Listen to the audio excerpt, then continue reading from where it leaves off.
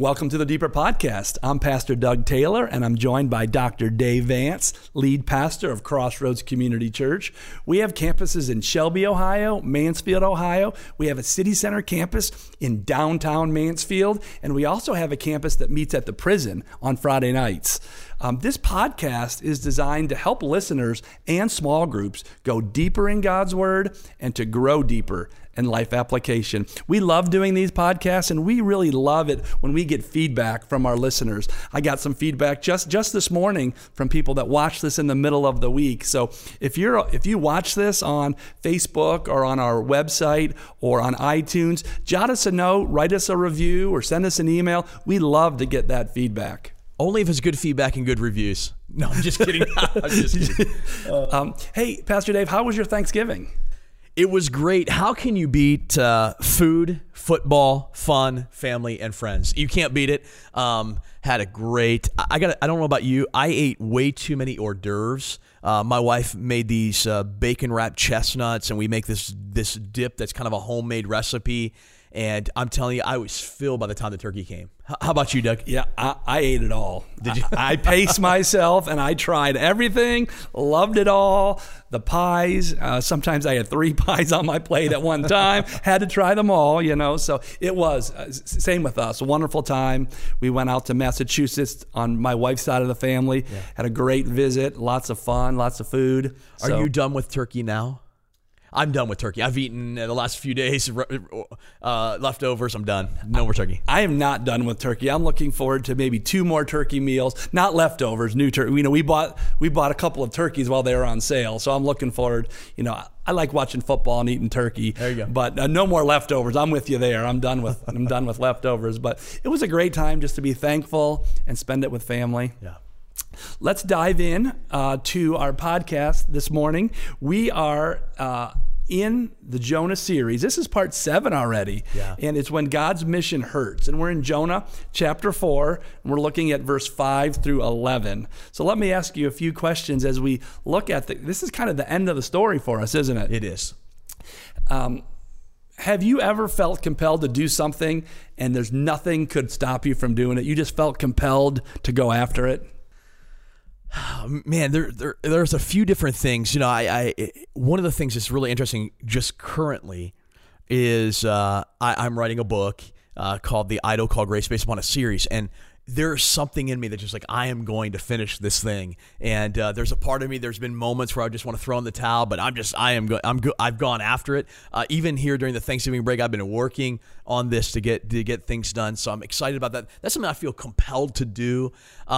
Certainly when I met my wife, Allison, and we were in college and we started hanging out, I felt compelled to really pursue her. And there was something in me that said, no matter what the cost, I wanted to get to know her. I wanted to spend time with her. So, there's probably many things like that. When it comes to vision, as a church, there's some things that, man, in the core of my soul, I'm just like, no matter what the cost, we have to go after that, whether it be campuses or whether it be, hey, we want to be discipleship-oriented and we want to build the body of faith so that we reflect that faith in a community and make a difference in the city. Those are things that compel me, that I feel like, man, no matter what anyone says, we got to do that. How about you? Anything like that?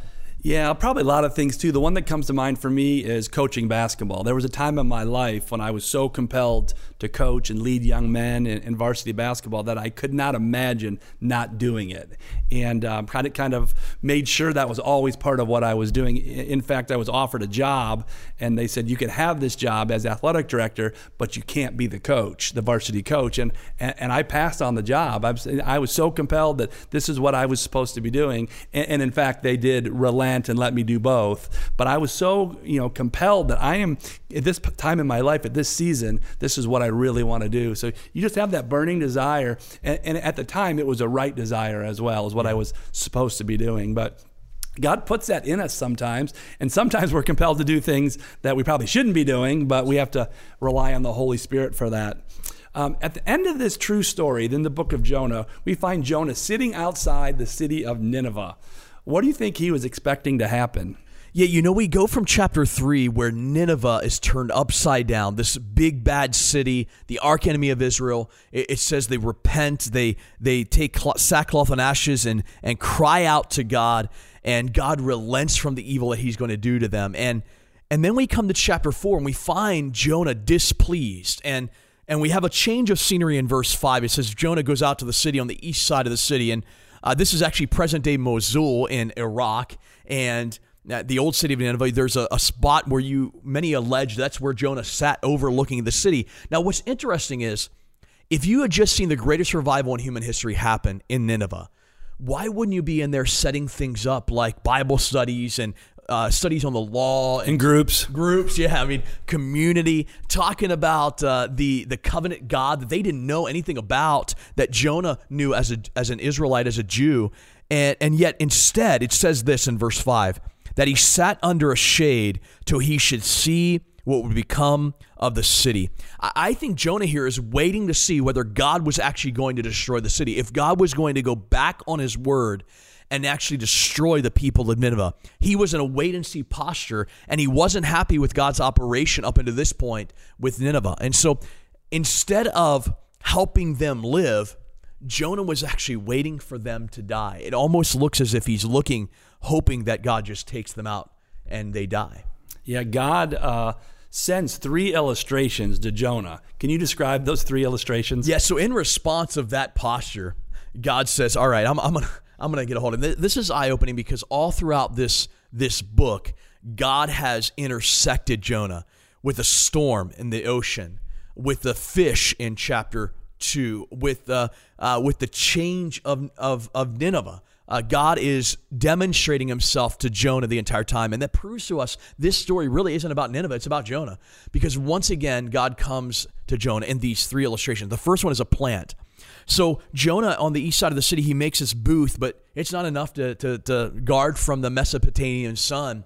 And so God comes and provides a plant. And we're told that it just sprouts up right there. It's miraculous. It sprouts up and it brings him shade. And it says that Jonah is exceedingly glad. It's the only place we see in the entire book where Jonah is happy. God has provided, and he's sitting there and now he's happy. But then God wants to make a point, and so he sends a worm. The next day he sends a worm, and the worm eats the plant.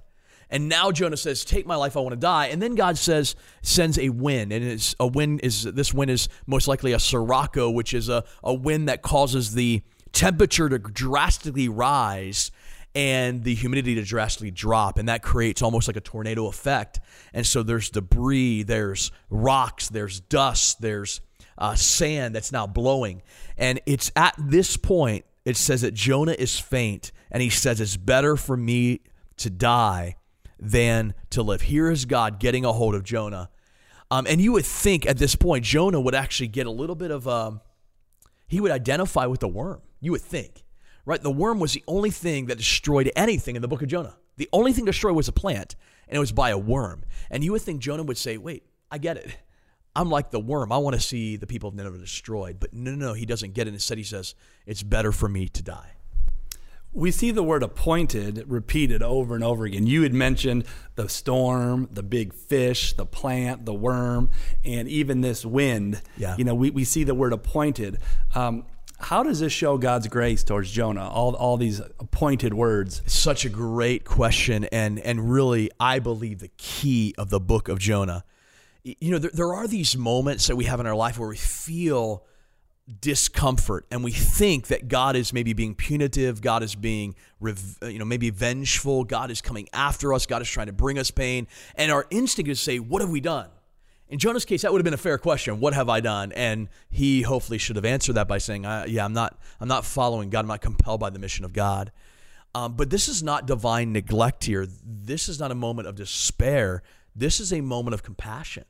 This is God attempting to get a hold of Jonah. He is bringing stumbling block after stumbling block to cause Jonah to stumble over his self-centeredness and see his need to sacrifice himself to the Lord, to say that the Lord is worthy of my life. And so God here, this is really God's grace, God's compassionate grace in action as he is bringing roadblocks in the way to say, Jonah, come back to me. This is what this is about. It's about me. Come back to me. And so that is not just a moment of discomfort. It's a moment of compassion. If we, as Christians, have felt that compassion, what should that make us do on mission? Yeah, it should certainly compel our mission. I would say if we're overwhelmed by God's compassion, then we should be compelled to accomplish the mission of God. And what it comes back to, and what this book of Jonah is really about, it comes to the end, and God says, you're angry at the plant which you didn't make, you didn't labor, you didn't do anything for it. Should I not pity Nineveh, that great city? And I think that's the heart of this, is that lost people matter to God.